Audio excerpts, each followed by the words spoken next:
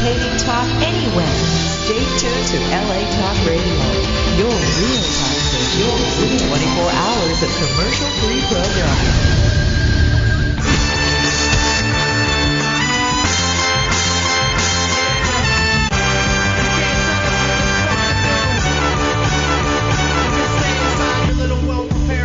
Step out of that shit like a homeless man trying to change his life. We do it so fresh. We do what the fuck we want to do. The Green Room is brought to you today by Amazon. Log on to SeanTGreen.com and click the Amazon link to support the Green Room today. And now, live from Sherman Oaks, California, the host of the Green Room, Sean Green. All right, everyone, welcome to the program. We're doing it live here on LA Talk Radio. Appreciate everyone for tuning in. Feel free to give us a call at any point on the LegalZoom self-help hotline, 323-203-0815, LegalZoom.com. Trademarks, patents, wills, they got it all. And make sure you enter the referral code GREEN to tell them your buddy Sean Green sent you. In studio, we have Spuds McKenzie, a stand-up. Personal friend, Adam Jacobs. Adam, thanks for being on the show. No problem, man. Anytime. Man, and we do have an amazing show for you besides some stuff we're going to get to. We also have a special guest coming in. He's the author of a very cool book that we're going to be getting into, Josh Axelrad. He's an author about he wrote a book about blackjack and card counting. It's real exciting. He won $700,000 playing blackjack, counting cards. Nice. Ended up losing it all. I know that feeling. Except the part of winning $700,000. I know the part of losing it all. Yes. Not necessarily $700,000. Essentially, whatever I'd taken out at the ATM at that moment. But right now, I gotta say I have bigger fish to fry. I was watching the goddamn Cavaliers game. I'm a big LeBron James fan, or at least I was until these past two games, and he has no heart. I tell you, the past two games, You showed the heart of a pickup basket. My dad has more heart. When my dad is pounding for rebounds at the YMCA, he has more heart than LeBron James showed in Game 5 and Game 6 versus the Boston Celtics. The entire time he was trying to pass the ball up. You take it to the hole, goddammit, you're LeBron James. I want to shoot a lot, and I'm 5'9", and I'm not that good at basketball. You're supposed to be the best basketball player of all time. Show some goddamn heart. Yeah. And it's so annoying because I wasn't into basketball First off, any sports thing I've ever followed has always fallen apart. So when I first, the Philadelphia Eagles, that's been my main sports team my entire life. They've never won a championship. They just got rid of what was supposed to be their franchise player, Donovan McNabb. So that whole time, that 10 years invested in my life, that was a total waste of time. The baseball team I first got into was the Chicago White Sox. They had guys like Frank Thomas, Jack McDowell, Joey Cora at second base. They never put it together. They suck. And I'd always been weary of the NBA. I'd always been taught by my dad that, I don't know, basketball is bad or something. It was just seen in our house, NBA, no NBA. I came out here. I started this, after I broke my foot, I was like, all right, I got to start working out. So I started playing basketball, started getting into basketball. I was like, all right, I'll start watching basketball now that I'm into basketball. Hey, Sean, you're getting into the game. What's a good team to pick? Hey, how about the team with the best goddamn player, supposedly the best basketball player since Michael Jordan? Hey, why don't you get on that bandwagon? There's plenty of room right now. And how does that work out? Awful. Now he's going to go to some team like the shitty Knicks or some, and you're never going to hear from him again. He's going to be the Dan Marino of the NBA. You suck, LeBron James. Well, he did win. He didn't win anything. He won in high school. Who cares? High school doesn't matter. The pros matter. Everyone wants to hate on Kobe. Kobe wins games, goddammit. He takes care of business. He beats rape charges, and he wins championships. That's all that man has ever done his entire life. Sadly enough, I have to agree with you. I don't like Kobe either, but he's obviously the best player in the league. He doesn't pass at the end of the game. He shoots it and wins it. Yes! You're not trying to be a good teammate in the fourth quarter of a game elimination game. Yeah. You're not supposed to pass it off to Anderson Varejao. No. He's not the guy you want taking the ball to the hole. It's you. A guy named Varejao taking the last shot in a basketball game. Maybe a soccer game, maybe. But basketball. God damn it! He looks like a soccer player. He does. Don't get me started on soccer. I think I'm just gonna start following the U.S. soccer team so they get out of the World Cup early, so I don't have to hear from everyone in America. Oh, soccer, it's the new sport. Hey, it came over from Europe. It's got to be cool, right? Hey, look they got short shorts. Hey, They only use their legs, but it's really physical. I'm waiting for Kiss my I'm waiting ass. for cricket to catch on. I really am. I'm waiting for that to be the big fad. Cricket in America. It's coming in 2012. Jesus Christ. I'm angry. I can tell. I don't know if I was. That felt good. I felt like I had to stick it to LeBron James. Just totally dying on the team. It was a lack of effort. It would be different. The other times they lost, he was still putting up big points. He was still trying to score, trying to control the game. Showed none of that. Yeah, I don't know what's up with him this year. The past couple seasons, at least the last 4 out of the past 5 or 6 seasons, he's put it down in the playoffs. You can't blame it on your teammates this time. Yeah, you can't blame. Shaq showed up. They made a trade. They got Antoine Jameson. They got some more pieces. It's all him. You can't blame the team. LeBron James sucks. Basketball sucks. I hate everything. In other news, the Green Room got nominated for Podcast of the Month on the podcastfan.com. So if you want to vote for that, feel free to log on to podcastfan.com. You can vote once a day. If you're bored at work, feel free. We can always appreciate the publicity. We recently did the 1-year show. That was a good time. Great time. I'll be releasing the audio that soon. That's going to be an iTunes exclusive, so you're going to have to subscribe to the show to get that special 1-year show. So I share a couple anecdotes here before we have Josh on the program. I had a stand-up show the other night. It was Tuesday, I think, and I had some time in between. I had 2 shows, or I taped some other guy's podcast, the morning after podcast. I'll tweet the link when it's up. Did his show, then I had an hour to kill. I was over on Venice Boulevard, right off the 405 there, kind of. I don't know how to describe the area. It's a okay neighborhood. It's not the best. Not great. Yeah, it's weird. It's that the area. If you're not familiar with Los Angeles, the area right over there, Venice Boulevard, 405, it alternates a lot by blocks. It'll be, hey, nice. Hey, this is a nice block, nice area, convenient, and then super shady block. Kind of goes back and forth as to how the area is. It's like that murky area where saltwater and freshwater meet. Right. Where it's some fish can swim up here, but some fish will die, and some people die there. It's hit or miss to say the best. I was like, all right, I have some time to kill. Started walking around. I saw a bowling alley. I was like, I'm not gonna bowl by myself. I'm not gonna go to the bowling diner and drink a beer. And then I walked by this other bar. And it was called, this was just what it was called, the name of the bar, Mexican Bikini Bar. Nice. And I walked down and I was like, I don't want any part of that, or do I? All right, I got to go check it out just for at least the story to see what happens in a Mexican bikini bar. You got to verify that it is a Mexican bikini bar. You can't just take a book by its cover, you know what I mean? Right, exactly. And what was going to make or break it was the cover charge. I was like, all right, we'll see what the cover charge is. $3. I got to see what these chicks look like in bikinis. So you sucker me in. So I'm in there. It's basically just this hole-in-the-wall bar, totally Mexican-themed, obviously. The chicks are all right. There's maybe 3 or 4 chicks. It's weird. They're just kind of hanging out in bikinis, and guys are just... I don't know what the whole deal was. It seemed like they would just pay them money to shoot pool with them, and the guys kept just hugging these chicks in bikinis. Very, very interesting scene. I'm just sitting there drinking a beer, soaking it all up. I'm interested. White guy comes up to me, and he goes, hey, man, just thought I'd say hi because you're the only other white person I see here. Hey, man, how's it going? And just trying to – first off, that's such a weird way to start a conversation. Very weird. Like, oh, hey, yeah, my brother, white guy. Meanwhile, he's this insanely drunk 45-year-old with really bad breath just getting in my grill, just going explaining how awesome a place this is, getting kind of spit on me. It's really weird.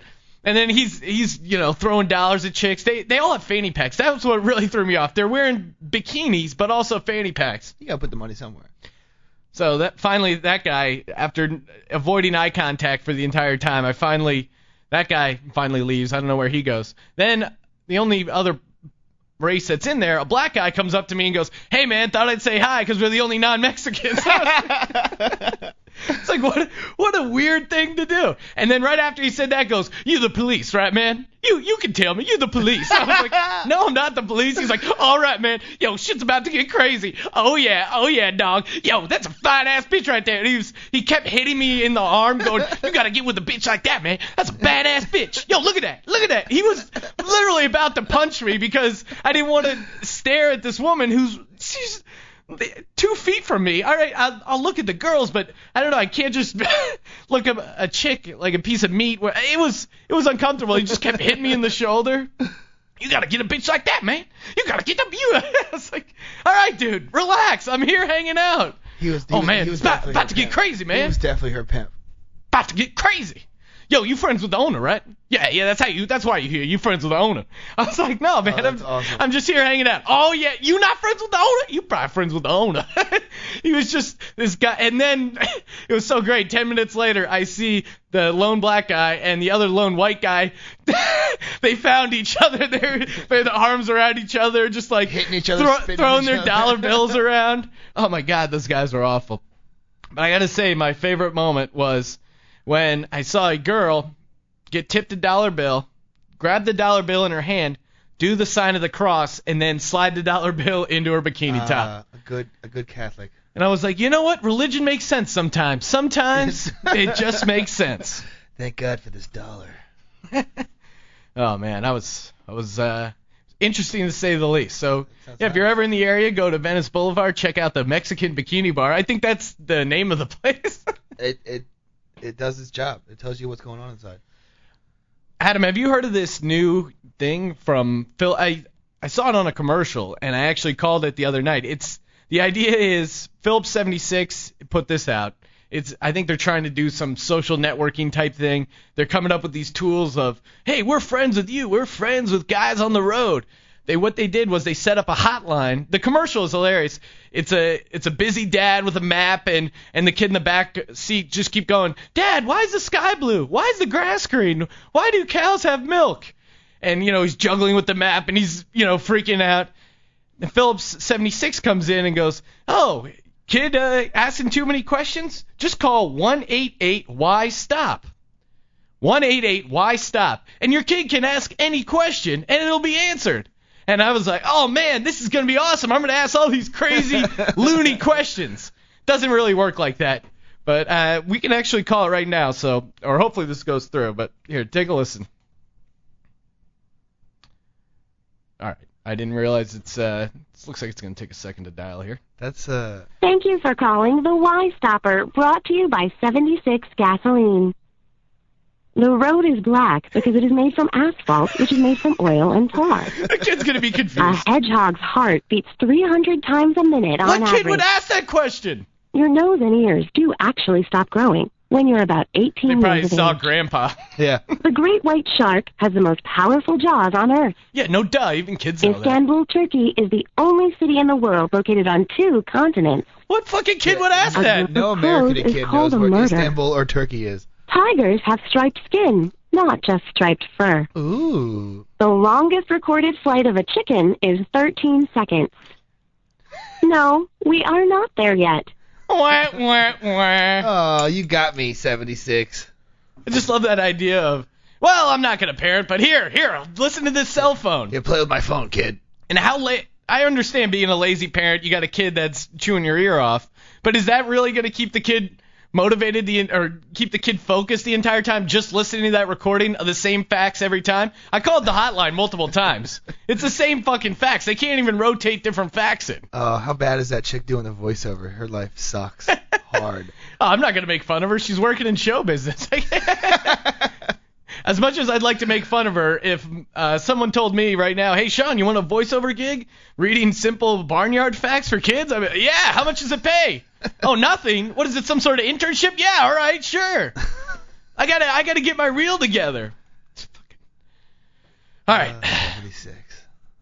Well, I was ragging on LeBron James earlier, but the real story these days as far as athletes, as far as interesting stuff going on, is Lawrence Taylor. You heard about Lawrence Taylor? Yeah. Oh, yeah. Accused of raping this chick. Turned out to be 16. Now he's claiming that he never had sex with her. He just paid her $300 to masturbate in front of her.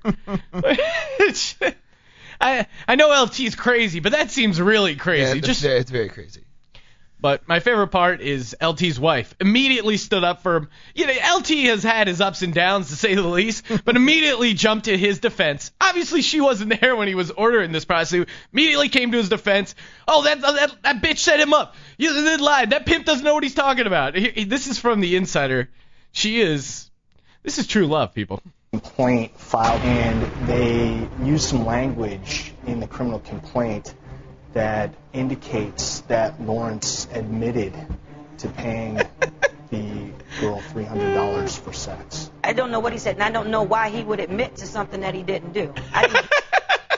That's her. Why would he admit to something he didn't do? That's the only way she can rationalize it. Oh, wait, I guess hear him speak those words. He definitely didn't say those words to me. No shit. Most guys don't admit to the prostitute to their wife right after it happens. And I don't believe that he said those words to anyone. Exclusive. Lawrence Taylor's wife on the latest arrest details. In a criminal complaint obtained by the Insider, the Hall of Famer and former Dancing with the Stars contestant.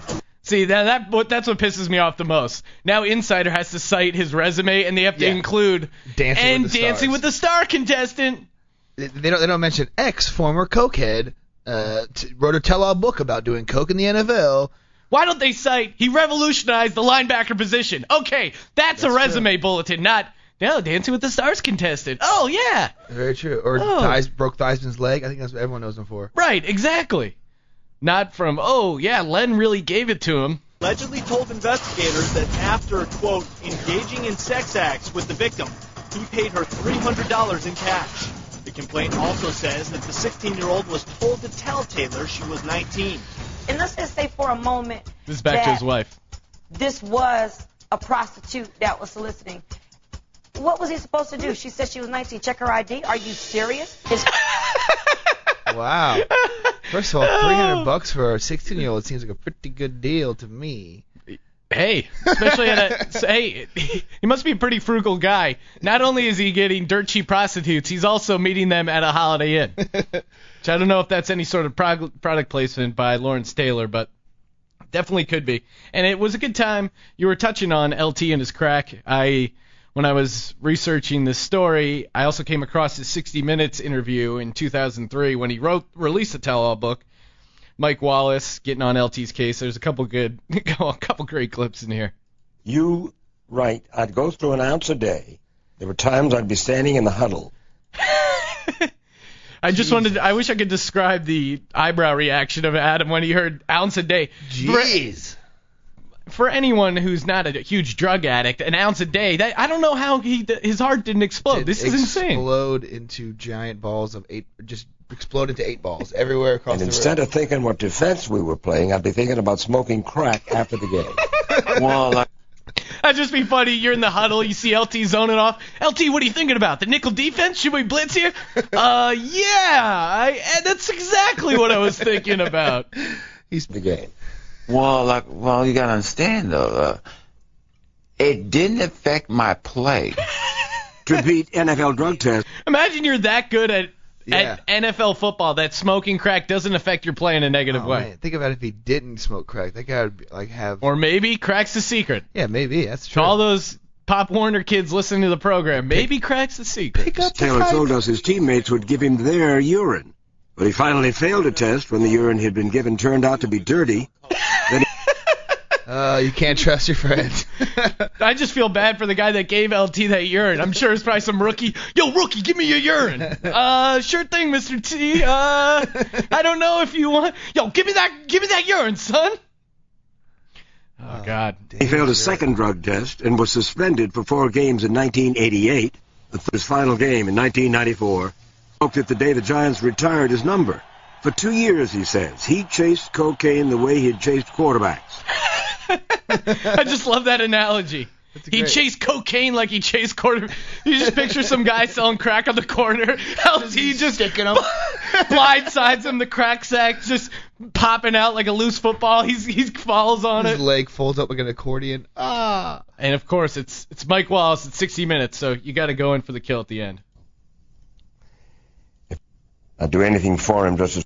Oh, sorry. Here. I love my father. He's reading what LT's son said to him how he introduced him at the Hall of Fame introduction.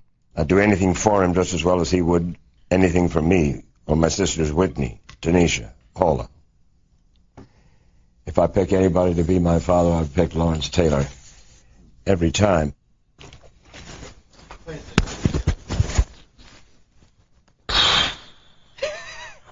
God damn it. I just love how mad LT is at himself for blowing it by crying. He blew it. All right, well, let's see. One more quick thing. I'm sure this is all over YouTube, all over everywhere. In case you missed it, though, Tiger Woods, of course, pulled out of the TPC on Sunday. He claims it's a neck injury. Claims he wasn't able to feel his arm. He claims it's a bulging disc. But, of course, there's going to be a slip-up. Oh, let's actually hold on 1 second. We got a caller right here. Caller, you're on the green room. Hey, Sean, it's your cousin Nick. Hey, Nick, what's happening, man? Thanks for tuning into the show. Hey, I'm here with your dad. I'm sleeping in your room tonight, buddy. Cool. Have fun, man. What are you doing? What are you doing? Visit my family. Oh, just hanging out, taking over. Nice, man. You still live or what? There's a delay? What's going on here? Yeah. Well, I mean, if you're listening to the show you got to turn down the computer volume because there's definitely a delay through the internet. There's gonna be a little feedback. See, that's probably what it is. My dad enjoys calling into the program, but still hasn't mastered the idea that you got to turn down the radio volume before you call into the show. I thought that only happened on the radio. All right, Dad. This is the internet radio. What do you but it's the think? same thing. What do you think, you're Howard Stern or something? What's going on? All right, guys. Well, we got to bring our guest in, but thanks for calling in, Nick. Appreciate it. Go Flyers. All right, take it easy, man. My dad, I appreciate my dad listening to the show. I really do. I appreciate him calling in and supporting the show. But I got to be honest. Turn down the I feel like a real talk radio host when I'm yelling at guys to turn down the speakers. All right, Adam, do you mind go grabbing our guest here? I was setting this clip up. Basically, Tiger Woods was at TPC Sawgrass, came out because of a bulging disc, but of course when the reporters reported on it, there was a slip-up. Went into the physical therapy trailer and then got into his SUV to leave. He says he's been playing with a bad neck for about a month and thinks it could be a bulging disc. Bulging dicks. Disc in his upper back. He has plans to get in. And that, of course, is the guy laughing on the YouTube clip that he taped off the television. All right, I'd like to welcome onto the program author of Repeat Until Rich, Josh Axelrad. Is that the correct way of pronouncing it? That's the first time it has ever been pronounced correctly on the air, Sean. Oh wow, I appreciate that. Everybody says Axelrad, like David Axelrod, and I've gotten very used to that. So I appreciate your nailing it. Well, thank you, man. You make me sound like a great broadcaster. I appreciate that. Well, I got to be honest. I was reading the New York Times and I came across the very gushing book review they gave of your book here, and I was like, oh man, I got to try to get this guy on the program. It sounds like a fascinating story. So let's just give people a little background on your life first. The book starts when you're age 24. That's when you end up joining this blackjack team. Am I correct? About then, 25 when I actually was in action. Okay, yes. So let's get a little background on you. What happened before that? Where did you grow up originally? I grew up almost in this studio. In fact, I was born in Santa Monica. I grew up around Southern California mainly. Okay. And I did comedy, improv, and things like that when I was in high school. And there's a theater just down the street from here that I haven't looked at for like 15 or 40. I don't know how long it's been. A long time. Yeah. I guess I'm 36, so it can't be 40 years, but it's sometime a long time ago. The LA Connection Comedy Theater. Oh, okay. Yeah, I've done a couple shows there. You have? All right. Yeah, way back in the day. I didn't even know whether it would exist or not, but I was just driving right now and I saw, and it looks like there's still a going concern. Both them and the Psychic Eye Bookshop, which is across the street, are both still. I don't understand. Yeah, how bad is the economy when the Psychic Eye Bookshop can still hang around? Not only that, they're thriving. I happen to know they may not have it anymore, but for a while they actually had a branch. They were a chain. There was a Psychic Eye in Las Vegas. I don't know if that's the case anymore. Sure. But I grew up in Southern California. And then I went to college in New York, and I stayed out there, and and I whiled away those years that you while away when you don't know what is going to happen. Sure. Okay. So where'd you go to school? I went to Columbia. Columbia, and you studied philosophy there? Nominally. Nominally. What do you mean by that? Like you just took philosophy my courses? bachelor's degree says Bachelor's of the Arts in Philosophy, I think. Oh, okay. I haven't looked at the degree itself, but that's what it ought to say. My mom has it in a trunk in her house. Somewhere. Somewhere in Fullerton, not so far away. Oh, okay. So I don't know what it says, but supposedly I studied philosophy. I didn't read very much philosophy. I was a bad student. Right. So you're just there, kind of hanging out in New York City, fun town. What are you getting into? In college? Yeah, right. Well, if you're not doing the reading, what do you get into? Did you party a lot in college? I didn't party really at all. I went around after one woman and I chased her and then I got her and then I broke up with her and then I started chasing her again. That was college. Oh, okay. So just kind of tortured love life, going after one chick. It worked out for a while, then it didn't. Yeah. Okay, so you graduate college. We're Facebook friends now. Oh, okay. She has a lovely little baby, just started walking. Not that I'm watching those videos every week. Facebook does create some weird sense of, do I really want to know how this person's life is going, or is it better that I just never look? Yeah. Okay, so you graduate from Columbia with a degree in philosophy, and obviously that's not a fast track for any sort of traditional job. Let's be honest. So what kind of job did you get coming out of college? Well, coming out of college, I emigrated to Spain. I thought I was emigrating to Spain. I was emigrating. I moved to Spain. I didn't have any kind of Spain. And I was in Madrid for about 9 months. I taught English while I was there. And I thought that I didn't really know. I didn't have any path in mind. I thought that there would be adventures. Maybe there was still a war in Spain. There were fascists or something. I didn't know what was going to happen. But as it turned out, you're a philosopher. You want to soak up some life, check out Europe. Okay. That's right. Check out Europe and see what it's like being at war. But there was no war.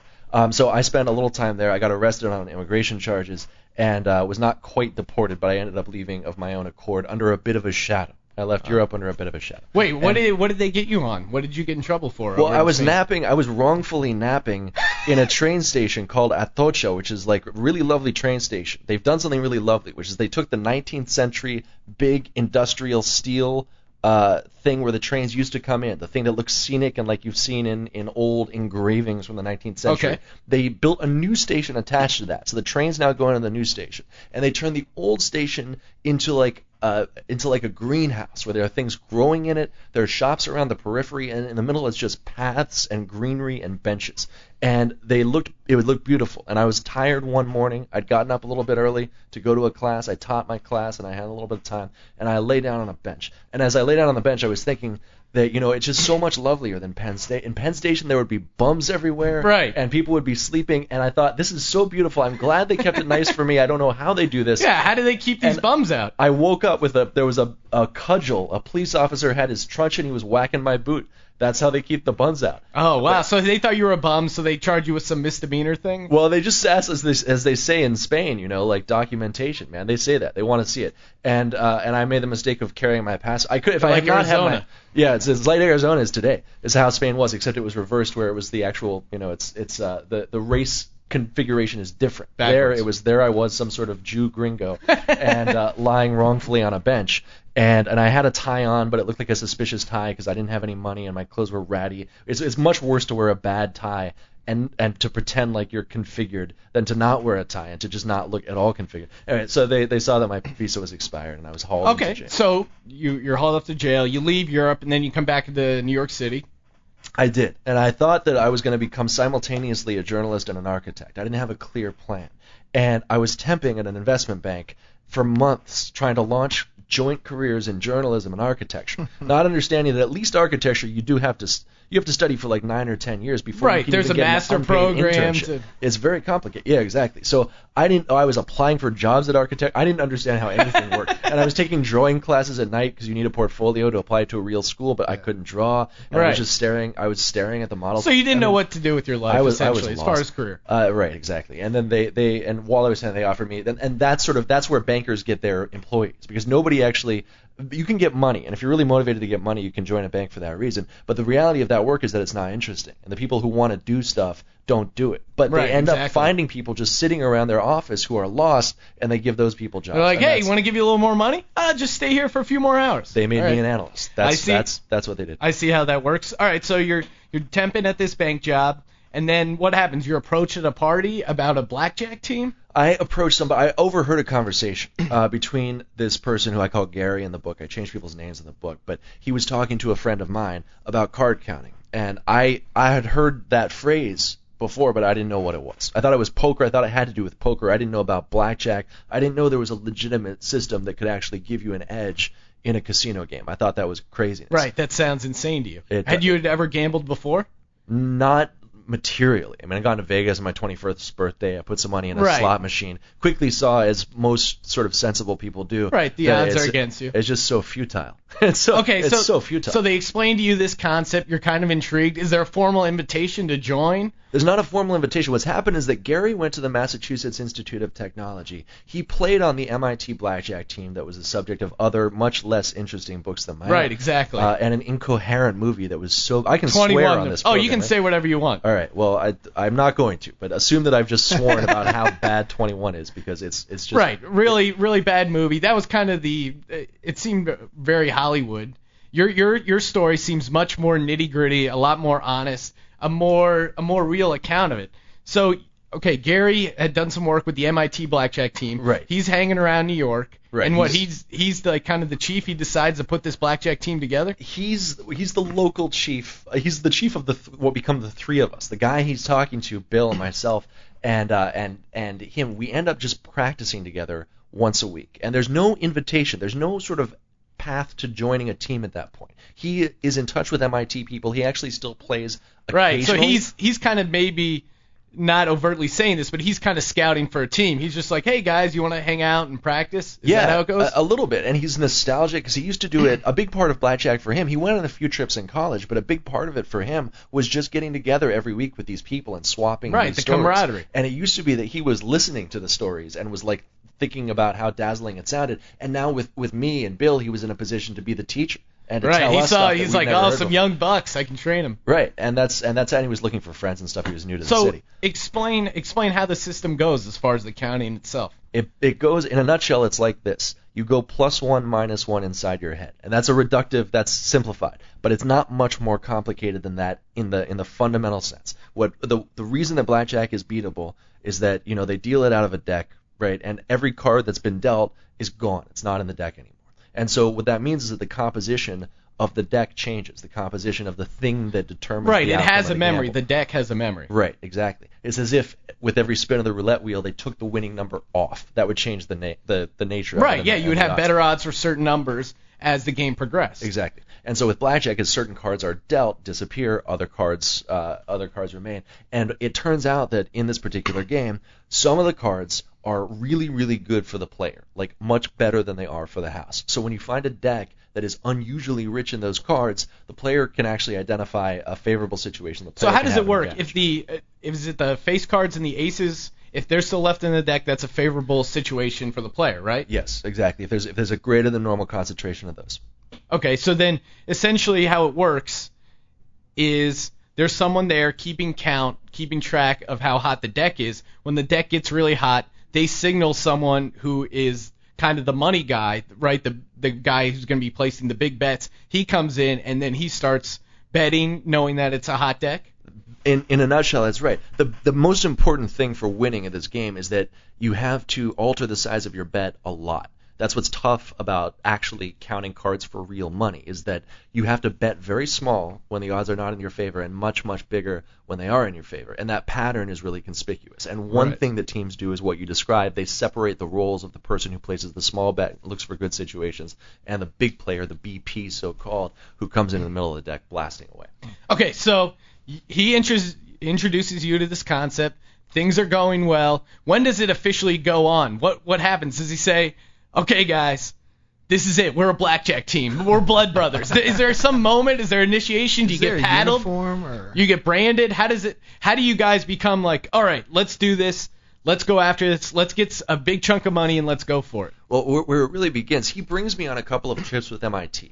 And I take a couple of tests. They call them checkouts, these tests that you take to qualify for the team at a time when I'm not ready. The MIT checkouts are also very, very hard, right? They are right. More and they're rigorous. They're super nerds, so they're stickler to details. But if you're playing with a lot of money, it makes sense. It makes sense to a degree. I mean, the reality is that some of those guys were more interested in being nerdy like heroes than being real blackjack heroes who got money out of casinos. Right. So they like doing math in their heads. From watching stuff and from reading books about it, it seems like part of them, they just like the idea of the math of it. They just like beating the math, not necessarily even making the money. Did you feel like that was true? That was my impression of, especially the MIT group that I encountered at the time that I encountered it. It was a group whose glory days was sort of behind it. It was a lot less active, and there was a lot more sort of thinking about stuff and talking about stuff, which is obviously what I'm doing right now. So this is cool though. Who am I to but talk I think there's probably plenty of guys out there listening going, you can't really count at blackjack. But you're breaking it down so you can. So you go out there, you do the test. Right, and I failed the MIT test on 2 different occasions. The way it really got going for me was that I eventually quit my job at a time when Gary had been telling me about a new team. I call this team Mossad in my book. It's not our real or actual official like the name that we went by. I changed it. But I had started to hear about them from Gary. They were based in New York. They were not an MIT group, although they had some MIT crossover. So that's how he had first gotten in touch. Okay. How many guys are in a team? It was growing at that point, so it was maybe 8 or 9 at the time, and they were adding new players on a regular basis. Yes. Okay. And it was sort of a uniquely good time, I think, in the history of Vegas for this specific style of play. They were adding players, and Gary said, "Look, I'm going to put you in touch with them at some point." And I quit my job on the basis of that. So you just realize Gary is good enough at producing this and showing you that you see the MIT team winning all this money, and you're like, all right, this is legit. I'm going to quit my job and I'm going to go for it. Well, I know it's legit also because you don't have to invest money at all at any point to make money with a blackjack team. These people just give you a cut of the win. So if somebody else is taking all the risk, it's pretty easy to think, well, I've got a little bit of savings. I can live if this doesn't pan out. Right. Let's see what happens. That was my attitude. But months went by when my phone didn't ring, and Gary kept saying he would put us in touch. And finally the call came, and it was like, we want you to test tomorrow, the next day. And I did that. I was, at this point, my skills were a little more developed, and I went, took the checkout and passed it. And the person who had administered the checkout, who was a team manager, looked at me and said, "Well, look, what are you doing next week?" And I said nothing, and he said, "It's time to buy yourself a ticket to Vegas." And that was it. I flew out the next week. Again, still not knowing Describe your first weekend. How much money do you win?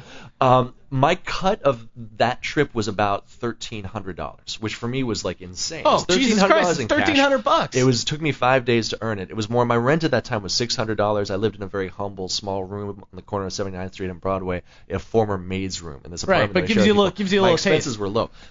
Right, and so it was that was my cut, and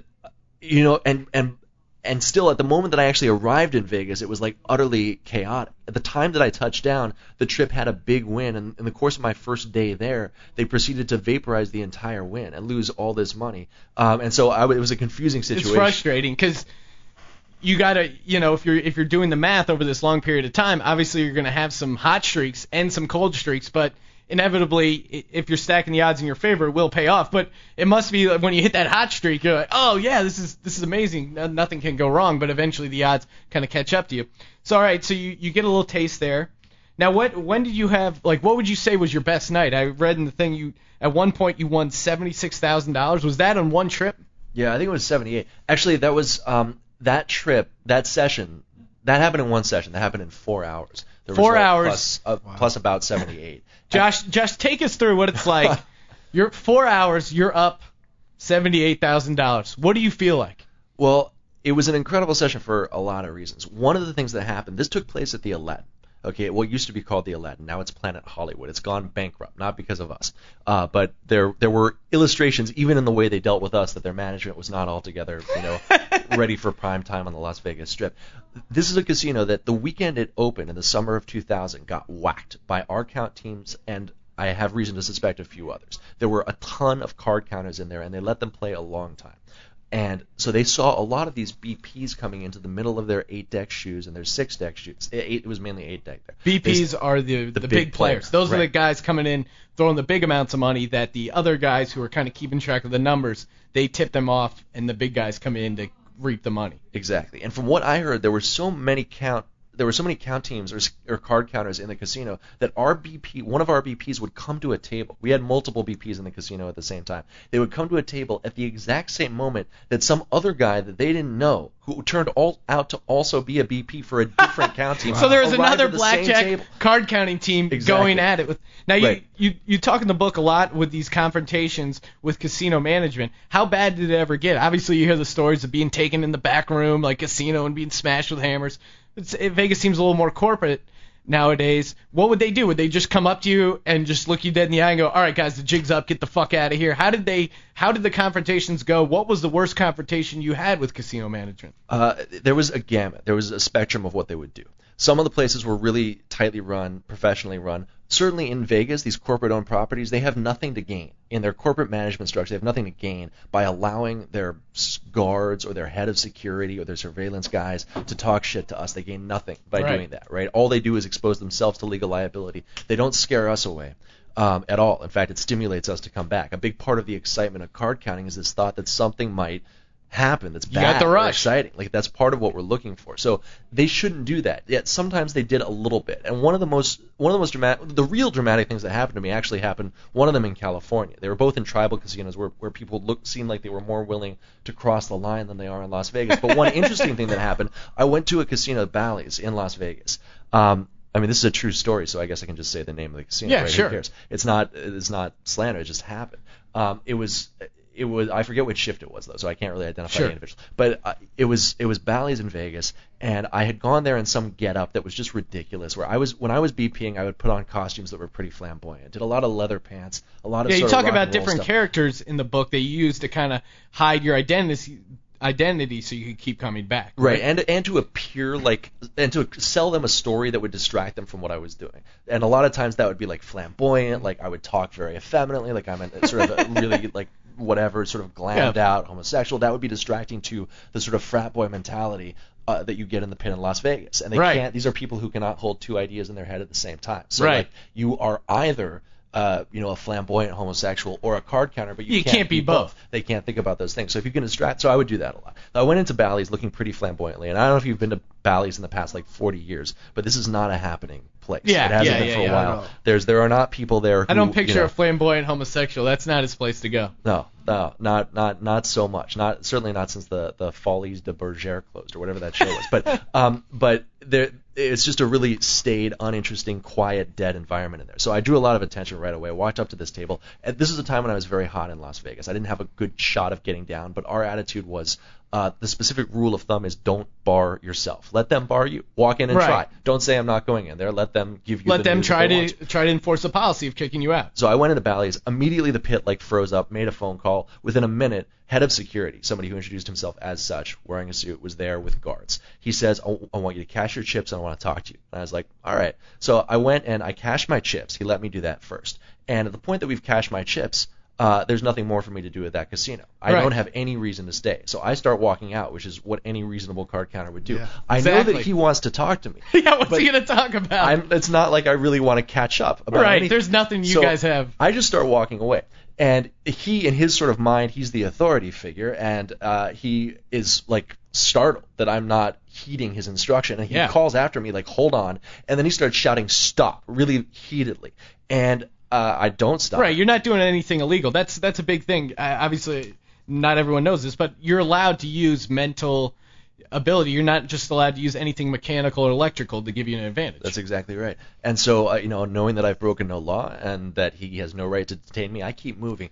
But what happens is he starts shouting, stop, and stop, and the guards are coming behind me. And you never know, if their boss gets emotional, they might get emotional. Well-trained Vegas security, they do understand the difference between a criminal cheater whom they can detain to hold for law enforcement and a card counter. They understand that those things are different, and they have no right to detain card counters. They know that. But as this guy starts to get emotional, I don't know what he's going to do. And finally he shouts out, and I'm dressed pretty extravagantly, like what hat. And we have this whole fabulous. We have this formal thing that we do. We understand the cameras are watching us, especially in a situation like this. There's video footage being recorded. We have a protocol that we follow. We keep our hands at our sides so they can't say he's going into his pocket for a weapon or that we're threatening them. We move towards the exit directly. He shouts to me, stop or I will bring you down, which is something that nobody had shouted in Vegas before. Like, especially a senior guy like that. It's an odd threat, too. I'll bring you down.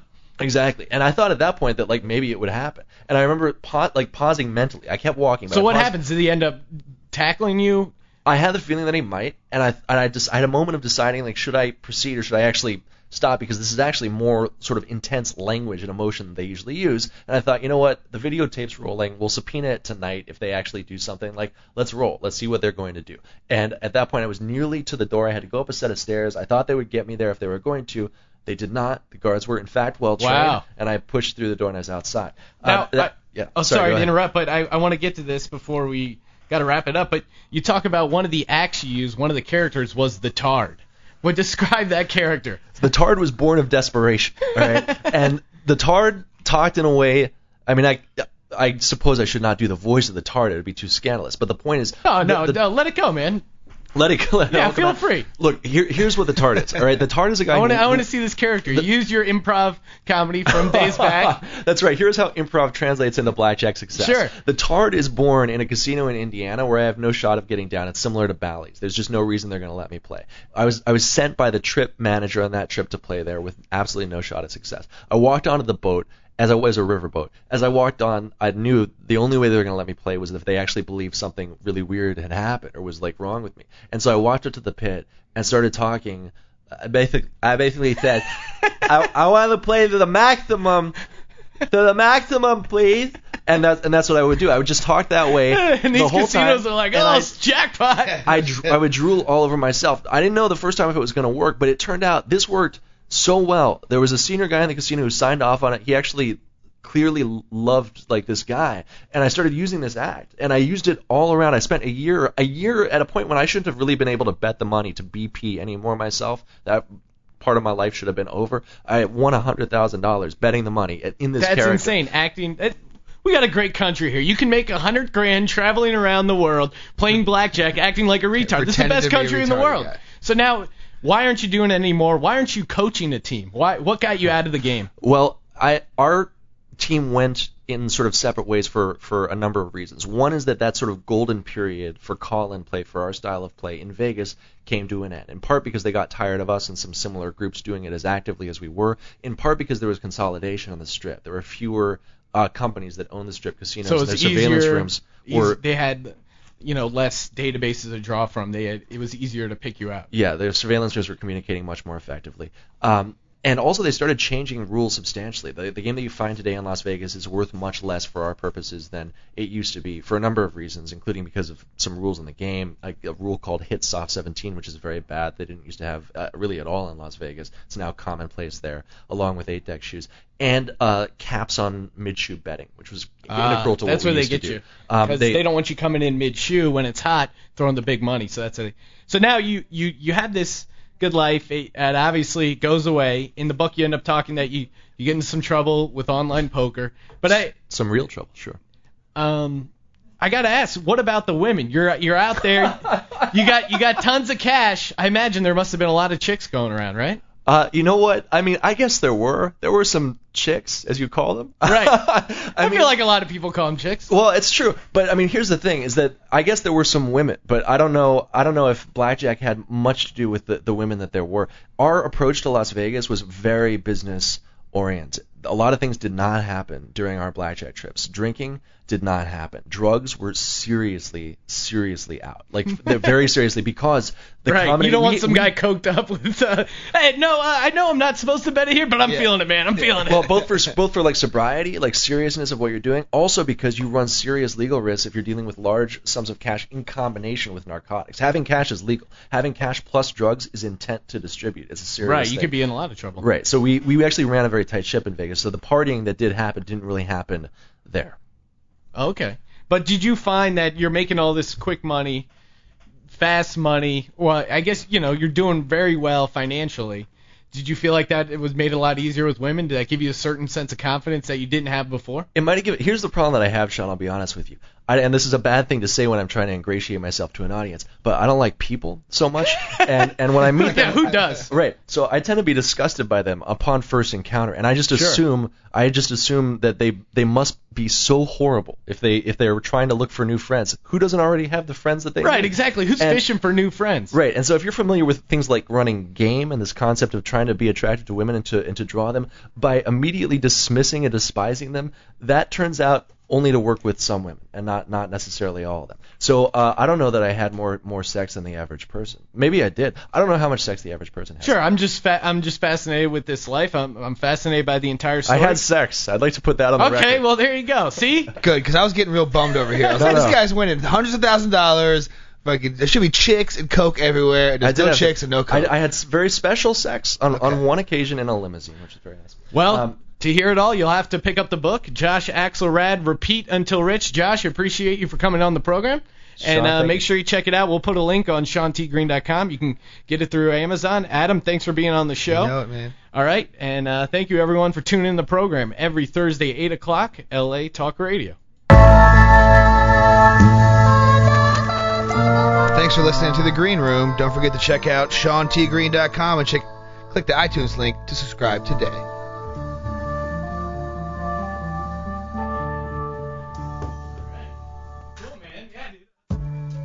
Should have seen she was really naive. Shit, she was still only 19.